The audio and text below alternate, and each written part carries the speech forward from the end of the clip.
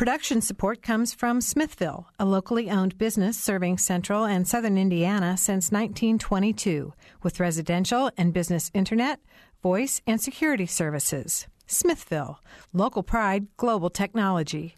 Information at smithville.net.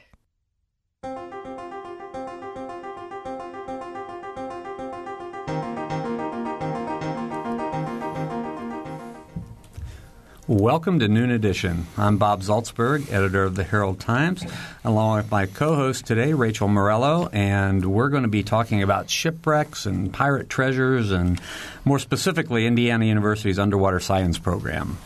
If you want to join us on the program, you can do so by calling 855-0811 or 1-877-285-9348. You can also join a live chat at wfiu.org/noon edition, and you will be talking to Rachel and I, but also the guests on the program who are the real stars. Charlie Beaker is here. He is the founding director of the Underwater Science Program. Mylena Haydu is diving safety officer for the Underwater Science Program, and also Matt Mouse is a research coordinator and a lecturer with the Underwater Science Program.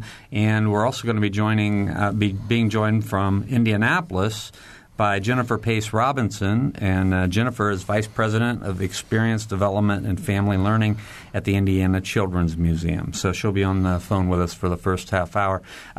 Charlie, I wanted to start with you because I think a lot of people might be interested to know how Indiana University here in landlocked Indiana got this underwater science program started. Well, first, I want to thanks to be on the program and opportunity to talk about it. We're very excited. That's a common question. Everybody says, why Indiana? And I guess I would start with why not Indiana? We happen to have had one of the oldest academic diving programs in the country, started in 1963 by my predecessor, Art Minheim.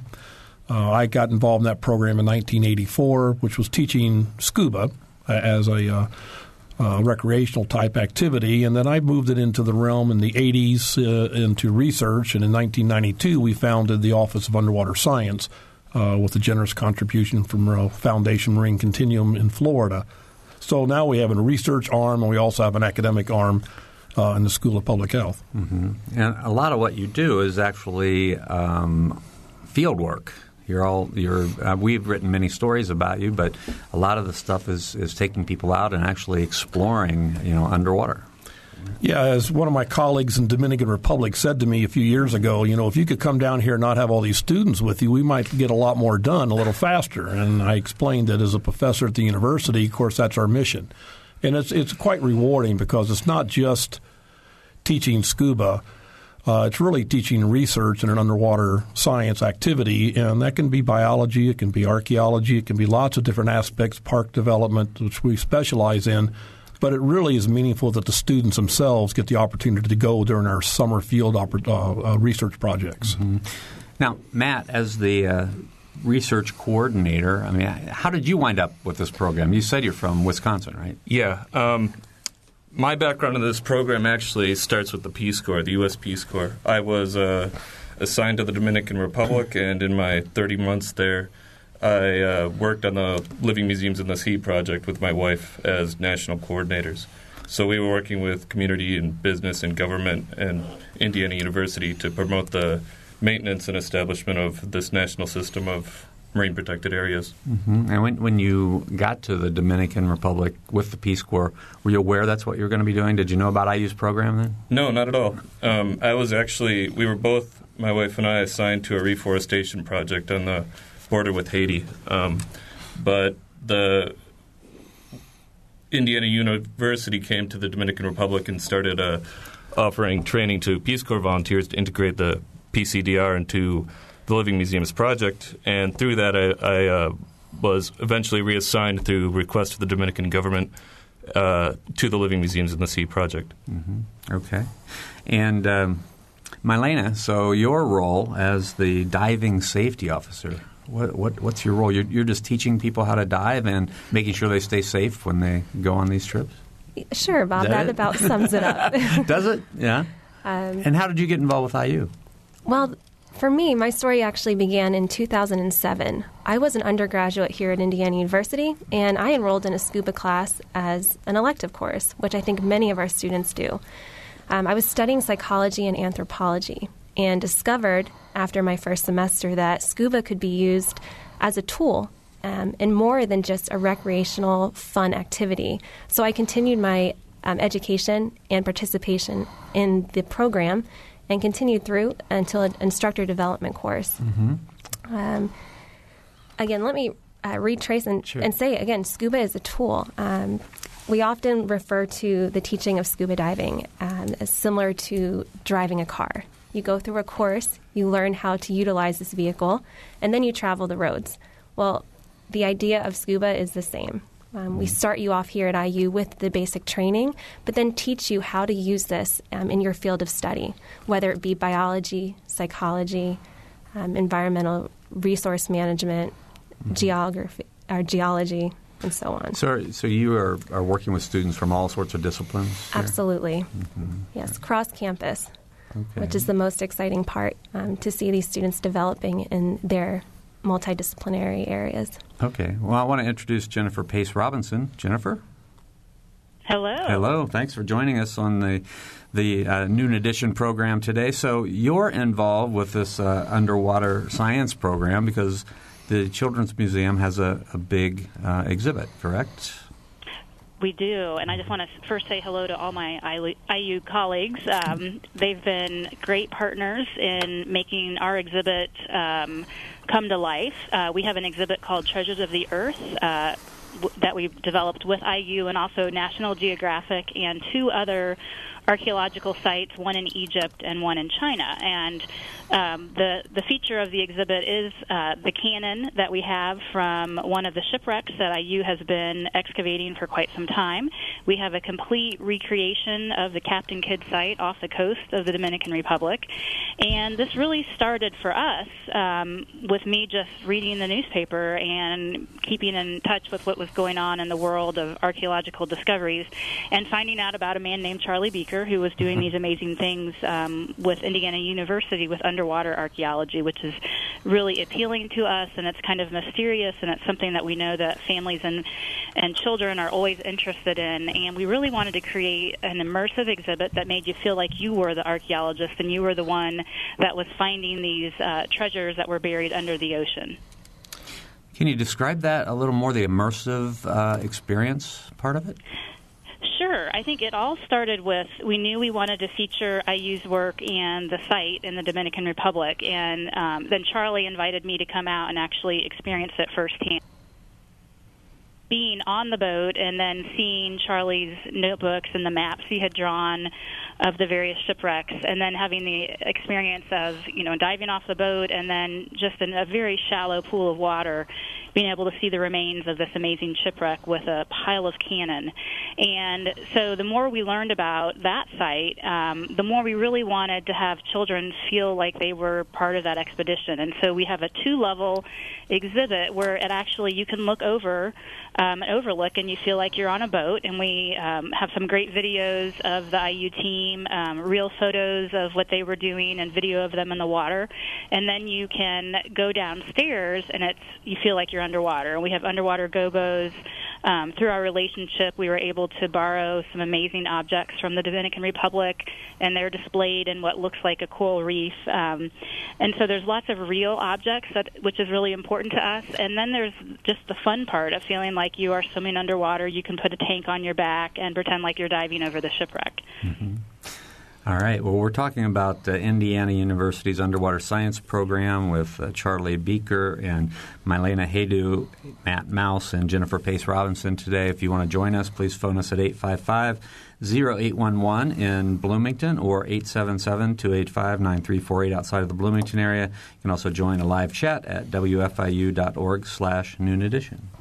So, Charlie, can you explain this Captain Kidd shipwreck she's talking about? They've got the exhibit of it up in Indy, but what exactly is this? Well, it's first, it's very exciting, I have to say. It's the only academically proven pirate ship in the Caribbean, if you want to talk about pirates of the Caribbean. And what it is, it's a site that was William Kidd's vessel he captured off the west coast of India. He brought it back into the Caribbean in 1699. He left it off a small island, and this is all from the testimony from the trial of Captain Kidd. We got volumes of records. But he left his vessel knowing that he's being accused of being a pirate. He had a smaller ship, the San Antonio. He sails from Dominican Republic today to New York. He lives there. His wife's there. He has an attorney there. He gets his things in order, turns himself in to the British authorities to try and prove his innocence. Well, it didn't work out so well. They sent him on to England. He was in solitary confinement. After a year and a half, they finally put him on trial with no attorney, and they hanged him. 1701, May 23rd. So then back to the wreck. Here he leaves behind this vessel, which was a very important prize vessel, Armenian-built, West India, Armenian-owned, built in West India by the Moors, according to Kidd's testimony. And he leaves it there. It was very different. And the difficulty was, do we really have Captain Kidd's wreck or not? So when I became involved in this in 2007, that was the challenge, to use scientific investigation, use the university's assets to go in, work with the Children's Museum for funding National Geographic documentary, and go in and prove it. We did prove it. I won't go through all the details because we don't have 3 hours. We only have one. But I will say that the main evidence was it was teak wood, which is only indigenous to West India in the 17th century. The ballast that we sampled through geological sciences, one of our colleagues working with us, that department very closely with us, found that it was the Controp, a special outcrop of basalts, volcanic igneous rocks from India. And then the real excitement was when we recovered the first cannon for the Children's Museum, which is on exhibit there. Underneath that was a type of joint put together that Captain Kidd called a rabbit joint, which it's hard to describe on the radio, but it's there. We have the rabbit joint and teak wood. So those three things are actually our crime scene investigation that we could say we have Captain Kidd. Mm-hmm. Was there buried treasure? Yes, there was. Uh-huh. It's exciting because, as we tell everybody, Kidd said there was no gold or silver on board that he knoweth of. But we tell everyone that, of course, the ship itself and the history is the treasure. The 26 cannons, the anchors that are there, the very shallow Caribbean setting, 8 feet of water, crystal clear. It's hard to believe that it hadn't been discovered. Locals knew about it, fishermen, but finally a wealthy Italian was applied to the government to bring up cannons, and that's when we got involved to go look and see. And I said, this could be important, and let's see if we can prove it, and we did. Mm-hmm. Now, this shipwreck happened what year? 1699 was the year that it sank. It was actually set adrift burning, trying to get rid of the evidence. And it floated into Catalina Island windward side, that's where we're working on it today. Okay. All right. I wanted to ask Mylena and Matt about your experiences diving down there in the Dominican Republic. I assume both of you have been down there and been able to explore a little bit. I mean, what was it like when you first got in the water and started looking around? Well, for me, living museums in the sea was really a revelation. I had been diving before I was involved with Indiana University, but going down there and working on these projects in the Peace Corps, and since afterwards as a faculty research coordinator at the Office of Underwater Science, has been really amazing to see these living underwater history exhibits, in this case of shipwrecks, with all the amazing biodiversity growing on and around the shipwrecks that we also work to protect. Mm-hmm. Mylena? Oh, wow. Reminiscing on my first time, not only on the Captain Kidd Living Museum of the Sea site, but also the other locations and sites that we have in the Dominican Republic is pretty breathtaking and really leaves me speechless. But to put it into words, one thing I can say is it makes you feel alive and that you're one with the ocean and one with this actual site, this museum site. Matt used a word, biodiversity, and that is what's breathtaking. You dive down, and we're saying 8 feet of water, and you see a cannon, and on this cannon is growth and there's living organisms and colors and movement, and it really captivates you and allows you to reflect on the history that's there in front of you, and you get to be a part of it. Mm-hmm. And Jennifer, you said you got to go down as well. How did you find that experience? That was awesome. I mean, you feel a little bit like you're in an Indiana Jones movie or something, and what everyone's described as the beautiful water, but just when you start being able to see what's there and you're taught what the clues are, so finding the ballastone that are, of a geology that's not indigenous to the site, putting the pieces together, finding the wood, and then, working with Charlie, and he can tell you this whole backstory. It's so much more meaningful than just, being in a boat out in the middle of the ocean. And so, again, I think it's a once-in-a-lifetime experience, and it's our job here at the museum to try to help people feel like they've experienced amazing things, even if they haven't had the opportunity to travel to those places. Mm-hmm. How long have you had the exhibit at the museum? It's been open about, how long, Charlie? 2 years, 3 years It'll now? be June 11th will be the second year. Yes. So, and it's a permanent exhibit. So our permanent exhibits generally last upwards of 20 years. So it's not going anywhere anytime soon. Mm-hmm. So are you adding to it when you find when Charlie finds new discoveries? Are you getting new things? Exactly. We are, and we do have a great partnership. And as the IU team works on other sites, we've been very fortunate to be able to bring those to the museum and put them on display. We've got some tanks filled with water for those materials that need to stay in the water to be conserved. We also have other display cases where we've been rotating out gold and treasure and coins, and also, less fancy objects, and nautical instruments and things that tell the story of everyday life aboard a ship at that time. Mm-hmm. So explain that a little bit more. So what was the story of everyday life on give me just a little sample of the story of everyday life on a ship that was traveling on the seas in 1699 or the early 1700s? Well, I think, first you should talk about, we should just say piracy.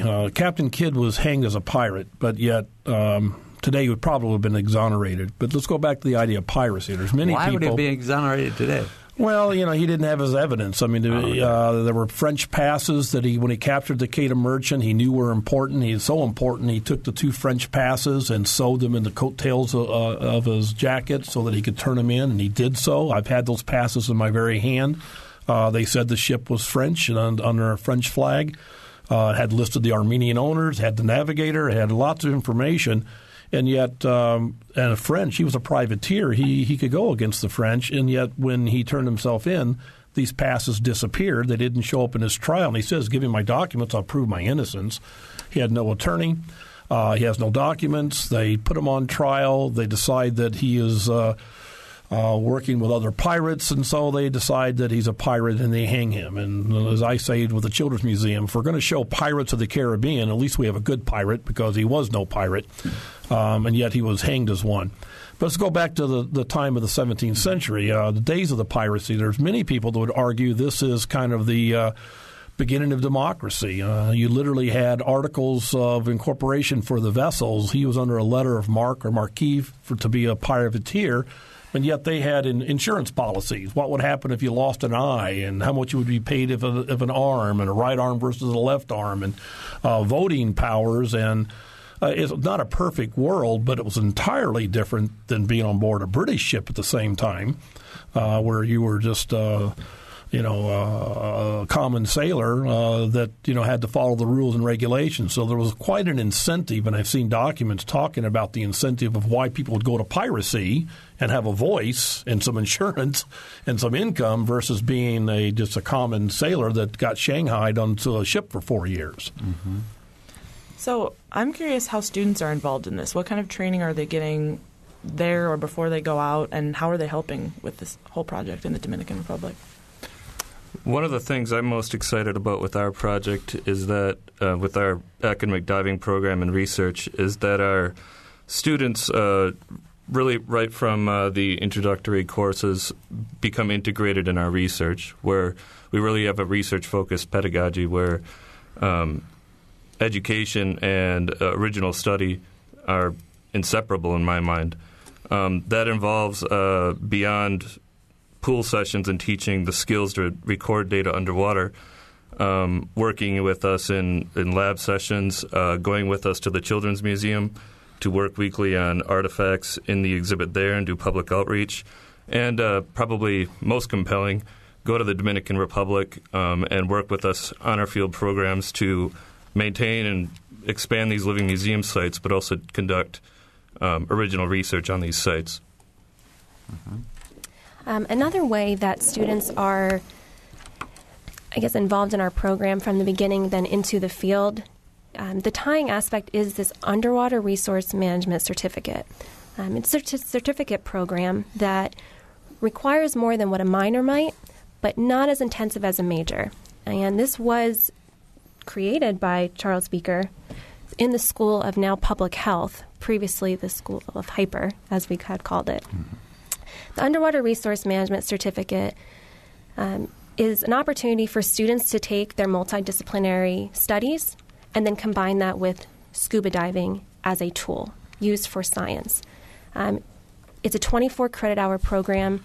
18 of the credit hours must be through the School of Public Health, and that's where I come into play as their more or less advisor in helping them through that process of obtaining the certification.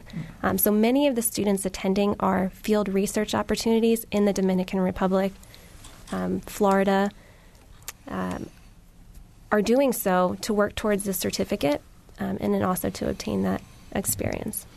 For a student that comes into the program like you did, just your first class as an elective, how long does it take you to become proficient as a scuba diver? The beautiful thing about taking scuba in a university setting is the amount of hours you spend in a pool. If you head down to a local dive shop, it is possible that you will spend a weekend, 2, 3, 4 days in a pool setting at most. And at IU, it's weeks upon weeks. So that allows you to fine-tune those skills. And then when you enter the open water environment, you're very comfortable. Our program is designed that in 2 full years, you could work towards a professional level rating of scuba diving, where you start observing beginner students and possible instruction. Okay, I want to go back to Jennifer briefly because she's going to leave us at the break, and our break is coming up. So, Jennifer, give us just a last bit of detail about what kids will find, and kids of all ages, I guess I should say, will find when they come to the Children's Museum to look at this exhibit. What they'll find is really exciting, immersive, recreated sites, and these are real sites. So you can walk through a recreation of a mummy's tomb, as I mentioned before, the underwater environment of the Captain Kidd shipwreck, and then also a dig in Xi'an, China, of the Terracotta Warriors. Specifically within the underwater section, you're going to meet the real people who've worked on the site. Matt mentioned students and everybody coming up and talking to visitors, which is always exciting for us. And also seeing real objects. I mean, we've got some incredible platters, silverware, coins, all things that have been brought up from our partnership with IU and the Dominican Republic. We also have some pretty stunning gallery theater performances where you actually can see an actor portraying Captain Kidd, and lots of chances to touch real objects, see shells and other things that are from our own collection. So it's great for all ages. There's something for adults as well as children, and it's a really exciting thing to do, especially for a summer vacation. Okay, I have to ask. Now, Charlie described Captain Kidd as not your typical, stereotypical pirate. So how do you portray him? How does your actor portray him?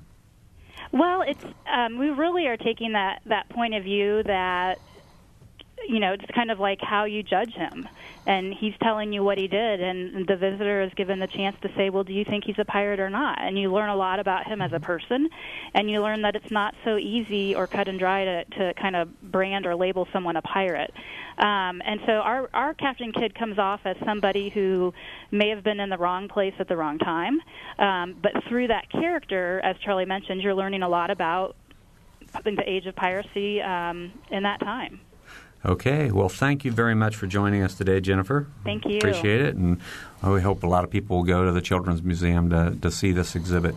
So we're talking about Indiana University's Underwater Science program today, and we have some great guests in the studio. I'll introduce them after we take our short break. You're listening to Noon Edition.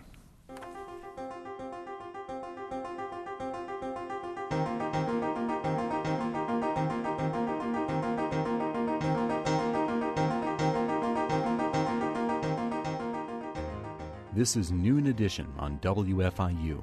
Production support comes from Smithville. Information at smithville.net.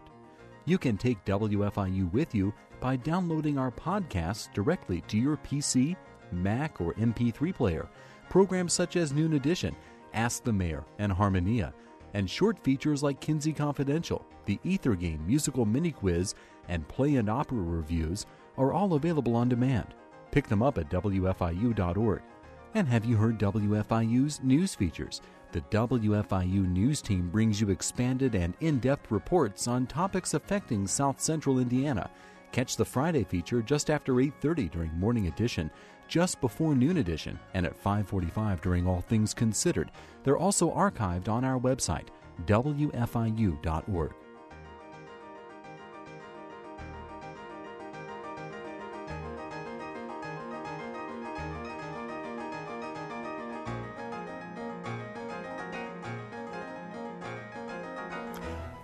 Welcome back to Noon Edition. I'm Bob Zaltzberg from the Herald Times, along with Rachel Morello, who's sitting in for Mary Catherine today.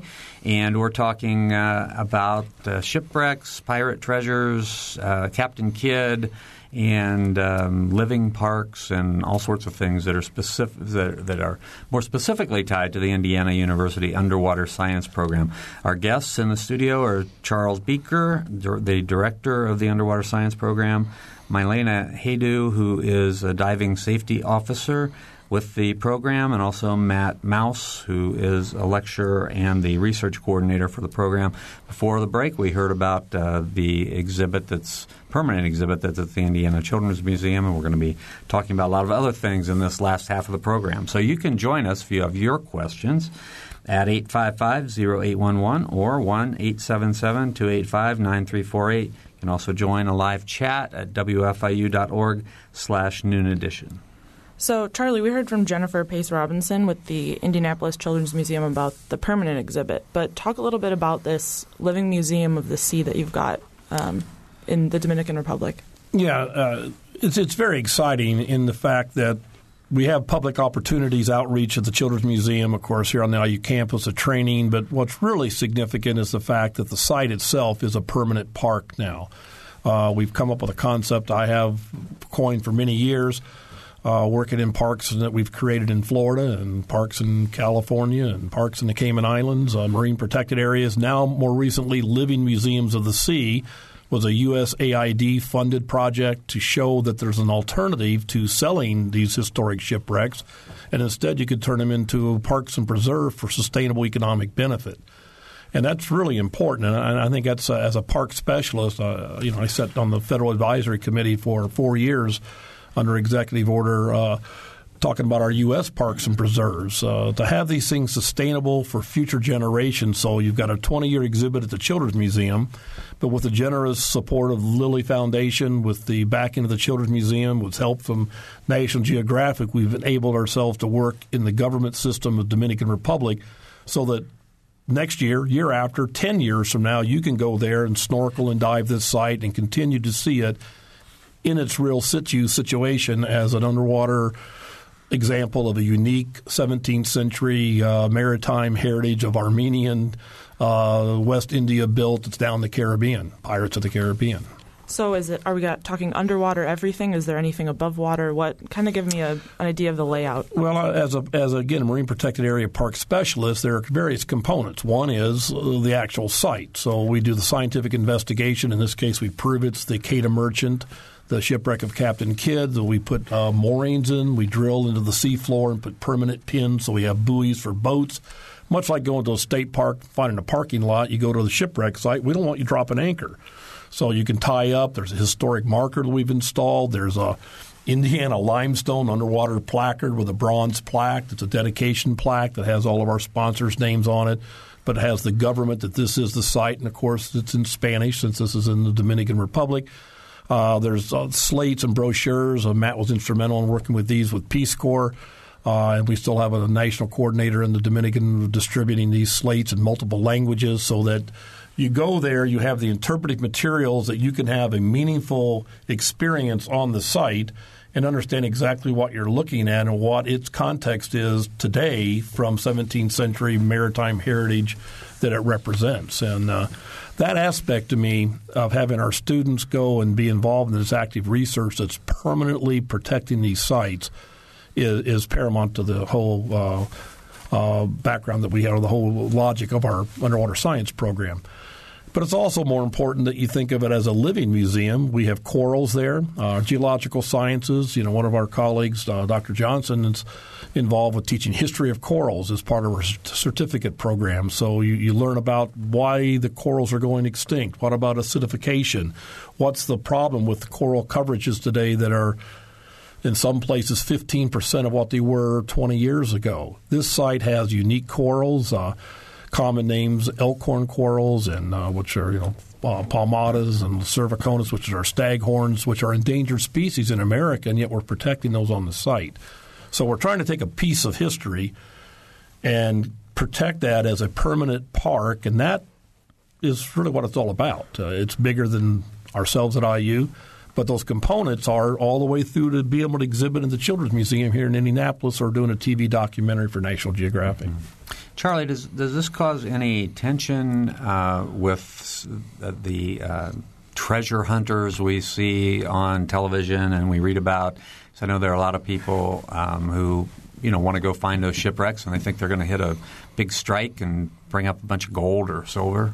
Well, I won't say that I've personally had death threats, but I certainly have had lots of confrontation over this because there's no question that we are showing an alternative to unfortunately, often free American enterprise going into a third world country, making the offer, we've got the money, the wherewithal, we'll just go ahead and do this. And in the Dominican Republic, it's a 50-50 federal national law, presidential decree that they can split these objects that they are entitled to harvest out of the sea. So they get half and the correct. Government gets half? And that's the same thing that used to happen in the Florida Keys. The salvage laws, and there's lots of operators, and many of those are now no longer working in America. I was involved myself in what's called the Abandoned Shipwreck Act, a federal law that was signed by Reagan in 1989, which it really crystallized the concept of historic shipwrecks, federal state ownership, management of these sites, parks and preserves that should come out of it. It's not perfect, but it clarified the fact that these things should not be harvested as a wreck, as a piece of something underwater. It put the historic label on these, which was a loophole, and I won't get into that federal law, but let's just say that I was involved in this. And so in the Dominican Republic, their laws are we could be treasure hunters or we could be, in this case, academics protecting these sites. The Queda Merchant, Captain Kidd Shipwreck, was a 2-year treasure hunt, $1.2 million. It was a corporation, legal corporation out of California. They happened to miss it. How, I don't know, since it's an 8 feet of crystal clear water. They spent $1.2 million. They ran out of money. Things were falling apart. And then we were brought in to say, what do you think about this site? And I said, I think it's Captain Kidd. The mission's to prove it. But meanwhile, are you going to give it back to the treasure hunters and they're going to bring it up and sell it? Or can you let us turn it into a park, in which case we'll sell it sustainably for the next 300 years? And that's unfortunately what they decided to do. Mm-hmm. All right. Our phone numbers again are 855-0811 in Bloomington or 877-285-9348 outside the Bloomington area. You can also join a live chat at wfiu.org/noon edition. So, Charlie, do you have plans to look any further in the Dominican Republic? Are you extending outwards? Where else are you looking? What's coming up next? Well, and I'm glad you asked that because this is just one of many sites we're working on. There's very extensive research we've done in the Dominican Republic. Matt now is starting to work on some of the armament of Columbus. I'll let you he'll describe that here in a moment. But what I want to get you to think about is a phrase I try and everybody practice. While we're studying in the Dominican Republic, we say it's Columbus because Columbus first landed in Hispaniola. So Columbus to the Taino, which are the indigenous peoples that he met when he came to the New World. He didn't discover anything. But from Columbus and the Taino to Captain Kidd in the golden age of piracy, that's what we're promoting, and that's all available in Dominican Republic. So indigenous sites, the Columbus contact period, the golden age of piracy represented by the Quedagh Merchant, but we're working on a ship called the Begonia right now. We have others, a French slave ship that we're very excited about, that are parks and preserves. They're not just shipwrecks. They're representative of important aspects of history that can be promoted as living museums in the future, and that's what we're working on. Mm-hmm. How do you find these shipwrecks to turn into museums, and what's the science behind that? I mean, you have to sort of know where to look, right? Well, it's like anything else. It's you look at archival records. Mm-hmm. You look at early maps. You look at structures on land. There's a lot of telltale ways to get information about the site. It's rare, the Quedagh Merchant, that you can find it and put a name on it. Mm-hmm. We're really lucky that this worked out. Of course, you make your own luck. But there's no question that it's always new and exciting investigation. I'll let Matt describe our most recent work on the Columbus era sites with students, and it was just very exciting days out there. Mm-hmm. Yeah, this May, actually, we were just on a reef in the southeast corner of the country called Caballo Blanco, which in Spanish is white horse, and it's because, it's a shallow reef, so when storms blow in, it can be pretty rough, but we had very good weather while we were down there. On this site, there's actually a number 2 anchors and some Columbus-era artillery, which are bombards. They're wrought iron artillery. I don't really want to call them cannons because they're not what most people would imagine, but they're early technology that was really phased out. How big are they? These ones are actually they're rather wide, but they're about 6-7 feet long. Okay. And they were breech loaded. If you imagine your modern cannon or more modern cannon, cast iron cannon, where they would muzzle load it. These actually had a powder chamber they'd put in the breech and shoot it out that way. Relatively dangerous to the users, as much as to the people they were firing at. But what's important about that is that this particular type of artillery identifies the site as not a Columbus shipwreck, but a Columbus era site. And in fact, we haven't located an actual shipwreck there. It appears that they ran aground and ditched these heavy iron objects to lighten up and get off the reef. And they may have sunk later, but we don't know. So that is something, however, we are investigating. So what is being one of a site such as that, this is currently the only Columbus-era site, circa 1500, where you can get in the water and see these things still in the water. Everywhere else they've been brought up. So as a significant site associated with contact between the old and the new world, we're very interested in protecting the site and perhaps someday turning it into another living museum in the sea. Mm-hmm. And where is this? I mean, sort of generally? It's on the southeast coast of the Dominican Republic. Okay. All right. And, Charlie, you, when you answered Rachel's question before, you talked about how, you're working on a lot of different things. How many of these living museums do you have in place now? Well, we currently inaugurated 3 sites. Our initial May 23rd, 2011, 310th anniversary of Captain Kidd being hanged, was the inauguration date that we put together with the Dominican government and the United States Agency for International Development, the Children's Museum participation. So that's when we set the first 3 official government endorsed sites as underwater shipwreck parks. In the United States, shipwreck parks really started after our 1989 Abandoned Shipwreck Act. So we helped put one in 1989 in the Florida Keys, the San Pedro, and a 1733 Spanish galleon. Subsequently, we went to California in 1994, established Lake Tahoe. Emerald Bay is a underwater park for some of the ships that were 6,250 feet above sea level, the highest shipwrecks we like to promote in the world. That's a park. But Dominican Republic has 3, and more recently we have put it forth for an additional 6 sites as potential. And We hope that our work will continue because this is an important contribution not only to protect the history but also the marine environment and to provide something that's, by federal terms, lasting. It's going to be here and it's not around for 6 months and then somebody can destroy it. Captain Kidd is a park that's permanent. So 6 more sites regionally. We call it a national system.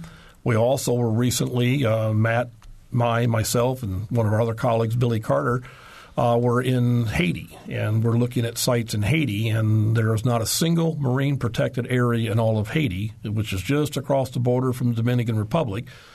And the sites we're looking at are exciting. Henry Morgan, there's 2 shipwrecks. The Jamaica Merchant is one that we're hoping to make into a living museum in the future, and then the HMS Oxford, and I could go on for an hour on the story of Henry Morgan, but also Columbus era. Is that the Captain Morgan of the alcohol fame these days? If there's a more famous pirate than Captain Kidd, it would be Henry Morgan. And they're 30 years within each other's time span. Morgan died in 1689. But at any rate, he lost some ships in Haiti, and they should be protected for future generations rather than you go online, you'll see treasure hunters trying to go in there and make a deal with what government of Haiti they can get their hands on, which is difficult. Mm-hmm. But then there's the Santa Maria.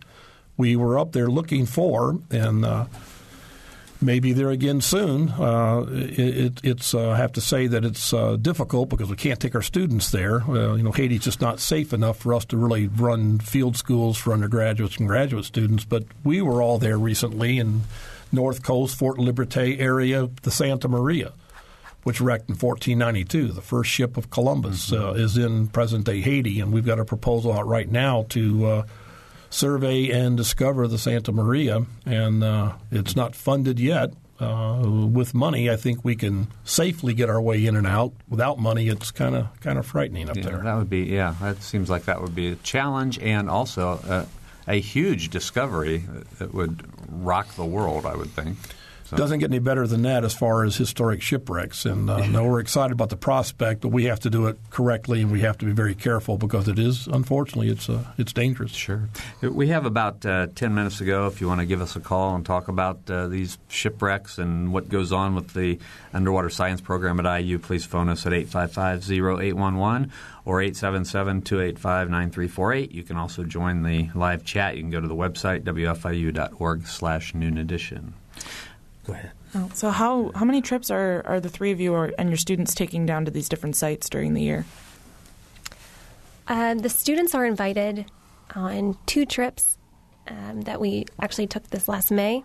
One trip is to the Dominican Republic, and it's broken up over a couple weeks. So we'll have students cycling through for 1 week and then 2 weeks. The second core trip is actually stateside, so to Key Largo, Florida, where we're studying a model of park management that's been implemented and is successful so that they understand this is what we're trying to do in the Dominican Republic. So mainly 2 trips. The staff, though, myself, Matt, Charlie, and others as appropriate, will travel throughout the year down to the Dominican Republic for additional research and to keep our connections flowing and to the monitoring of the sites up. I think people may be familiar with Key Largo as a John Pennekamp Park down there. Is that the park that you're working with? I mean, park. You talked about park management. Is that the one? Yes, the John Pennekamp Coral Reef State Park, as well as the Florida Keys National Marine Sanctuary. So there are multiple entities of parks in the Florida Keys, and it can actually get quite confusing. But yes, commonly known, the John Pennekamp Coral Reef State Park in that greater vicinity. Okay. All right. They may have anything to add to that, or I've got several other questions actually. Well, I just have a couple thoughts on where this office might be going, and I just see more than anything that the Office of Underwater Science has a very bright future. There's no question that Charlie has been involved in this program for a number of years, but I don't see him slowing down anytime soon. Kind of like a solar panel, it sees the sun and you obtain energy and it just keeps going. That's Charlie. And I'm not sure what we have to face for the years ahead, but I can promise you that it will be good and positive things. More parks to come. There's such a need in the Caribbean, in the Indian Ocean and the Pacific Ocean, this is something, this concept of park management, lost ships, coral reefs, that is so big, and we are just in a small area doing big things. Is there anything similar to this in seas in Europe, like the Mediterranean, or any place like that off of Africa? I'm sure there. Well, when you talk about underwater parks, we've already mentioned Pinnicamp, and Pinnicamp State Park established in December of 1960. At the same time, 2 months earlier, because I've been in these dialogues with California State Parks, Point Lobos was established near Monterey, California. Those were your first worldwide, really, underwater parks established that were state, federal recognized. Now, there's the National Park Service. More recently now, the National Marine Sanctuary Program has expanded. But parks in general are a relatively new phenomenon. Shipwreck parks are really quite new. Again, my first shipwreck park, 1989, was right after the Abandoned Shipwreck Act and the Florida Keys to San Pedro. So in the Dominican Republic, when we talk about a park, they'll immediately say, well, we're already protecting our waters. And the reality is there's no Coast Guard, there's no rangers, there's no patrols, there's no one really to enforce and have compliance. So we're talking about special protected areas, living museums within protected areas to kind of sell the concept. But they are now official living museum park sites. Mm-hmm. So worldwide, this is catching on. However, IU's at the forefront of this. There's no question. That's why we're in Dominican Republic. We were in the Florida Keys in the 80s, early 90s. So that's pretty civil now. Now our students are going back to see the type of work, activities, and the management plans we help put together, the ships we help sink, the National Register sites we've made, the underwater parks that are established. So as Mylena said, it's good to take students to see how it's working so then we can go to another location. Matt, you might explain Colombia right now. Mm-hmm. Oh, well, Colombia's a complicated issue. Essentially what's happening is you have a shipwreck in Colombia, the richest undiscovered galleon, the San Jose, which a lot of people are very interested in finding it, which we're talking immense amounts of wealth if it were treasure hunted and brought up and sold. And so this is something that's entered the Colombian legal system. Of people have been fighting in both directions to protect it and to bring it up. And it's interesting because in Colombia the Constitution actually bans the sale of cultural patrimony. But unfortunately, there's been some changes there in a recent vote that went through where they can sort of negotiate as to what is cultural patrimony. And at the moment, although there is still a lot of challenge to it, it looks like it might be legal to go and take up the shipwreck and perhaps others. However, there are people who have come to us from the government of Colombia who are interested in learning of the living museums in the sea model, who have approached us in the Dominican Republic for training and implementing these so that they can sustainably protect and manage their submerged cultural heritage and biological resources. Okay, we have a phone call, so let's go to Valerie on the phone. Valerie? Yeah, I'm getting in here kind of late, but hopefully you'll have time to clarify a few things. This goes way back to when you were describing the Captain Kidd site and the signage and, the tie-up rings so you don't have to drop anchor. And I'm still wondering, is all of this, the signage and everything, below the surface of the water? And if so, how does somebody find this if there aren't rangers? And I'm just trying to imagine in my mind's eye what it would be like to visit this site, and if you need scuba gear, or if you like snorkel, or if you can just jump in there and look at. I'm just trying to imagine what it's like. Well, those are great questions. You ought to be talking with the tourism groups of Miami and New York, which are helping to promote the local 5 resorts. Trying to see what it's really like to go there. But what you have, and you're right on the money for your questions. The good news is it's set up as a park, which means we have slates and local dive centers that know how to get there. There's a historic marker buoy on this Indiana placard underwater, so that when you get there, you see this big buoy and you swim over to it, and right below it's a plaque you can read about the history of the site. So you can read it from a boat, or you have to get in? Well, you have to get it in. You can see the historic marker from the boat. You can see the tie-up from a boat, but then you go underwater and you see a plaque that tells you the information. And so there's a lot of interpretive ways to do this, and we've been pretty good. There's also land kiosks where you can put placards up, and in this case, you can see a replica at the Children's Museum and then go to the DR and see the real thing. Mm-hmm. So it's very, very accessible, and that's how it's helped protect it. So do you need scuba gear to, really explore it? Or no, it's 8 feet of water. You can snorkel it, but you get within 75 feet, there's a wall that drops down, so we both scuba and snorkel the site. It's a perfect setting to do both. Okay, well, that clarifies it. Thanks. All right. Thanks a lot, Valerie. All right, we only have about 2 minutes to go, so I wanted to ask about, you talked about how Haiti's a dangerous place, and I would imagine just working with governments to get into these places, it's got to be kind of complicated. And we have about 2 minutes, but... No question. Yeah. I could give you lots of stories of lots of places I've been. The key is you have to just be persistent. We are selling a concept of preservation, protection, and promotion, the 3 Ps we talk about, which makes sense to people rather than selling these objects. So with that in mind, you just have to work with the Ministry of Tourism, the Ministry of Culture, the Ministries of Environment. Whatever country you go to, there are legal entities that are going to say, what is this and why should we be interested and how will it help us? The good thing is that there are excellent models, examples like the Dominican Republic and examples of the Children's Museum where you can see these things exhibited in National Geographic. You can watch it on TV, that you can say, here is a success story. We can't save everything. Let's save one little piece of history around this shipwreck and the environment, and that's a success in itself. Mm-hmm. All right. Well, we're about out of time. I want to thank you all for being here. And I have heard Charlie Beeker referred to as the Indiana Jones of IU, so he's kind of that explorer type, and you guys are right there with him. So we've been talking about the underwater science program. I hope any of you who can will go to the Children's Museum and see examples of what these folks are doing around the Dominican Republic and other places throughout North America, really, and South America, I assume. So, again, I want to thank our guests today, Charlie Beeker, Mylena Haydu, Matt Mouse, and Jennifer Pace Robinson, who was here with us today. I want to thank Rachel Morello for joining us today as my co-host. And also, we've had a whole lot of people in the booth, Stuart Norton, Mike Pashkash, Gretchen Frazee. Thank you all for helping do the program today. I'm Bob Salzberg. Thanks for listening.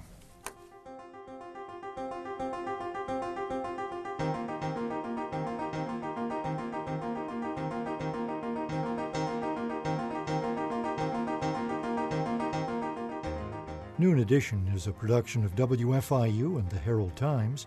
A podcast of this and other WFIU programs is available at wfiu.org. Production support comes from Smithville, a locally owned business serving central and southern Indiana since 1922 with residential and business internet, voice, and security services.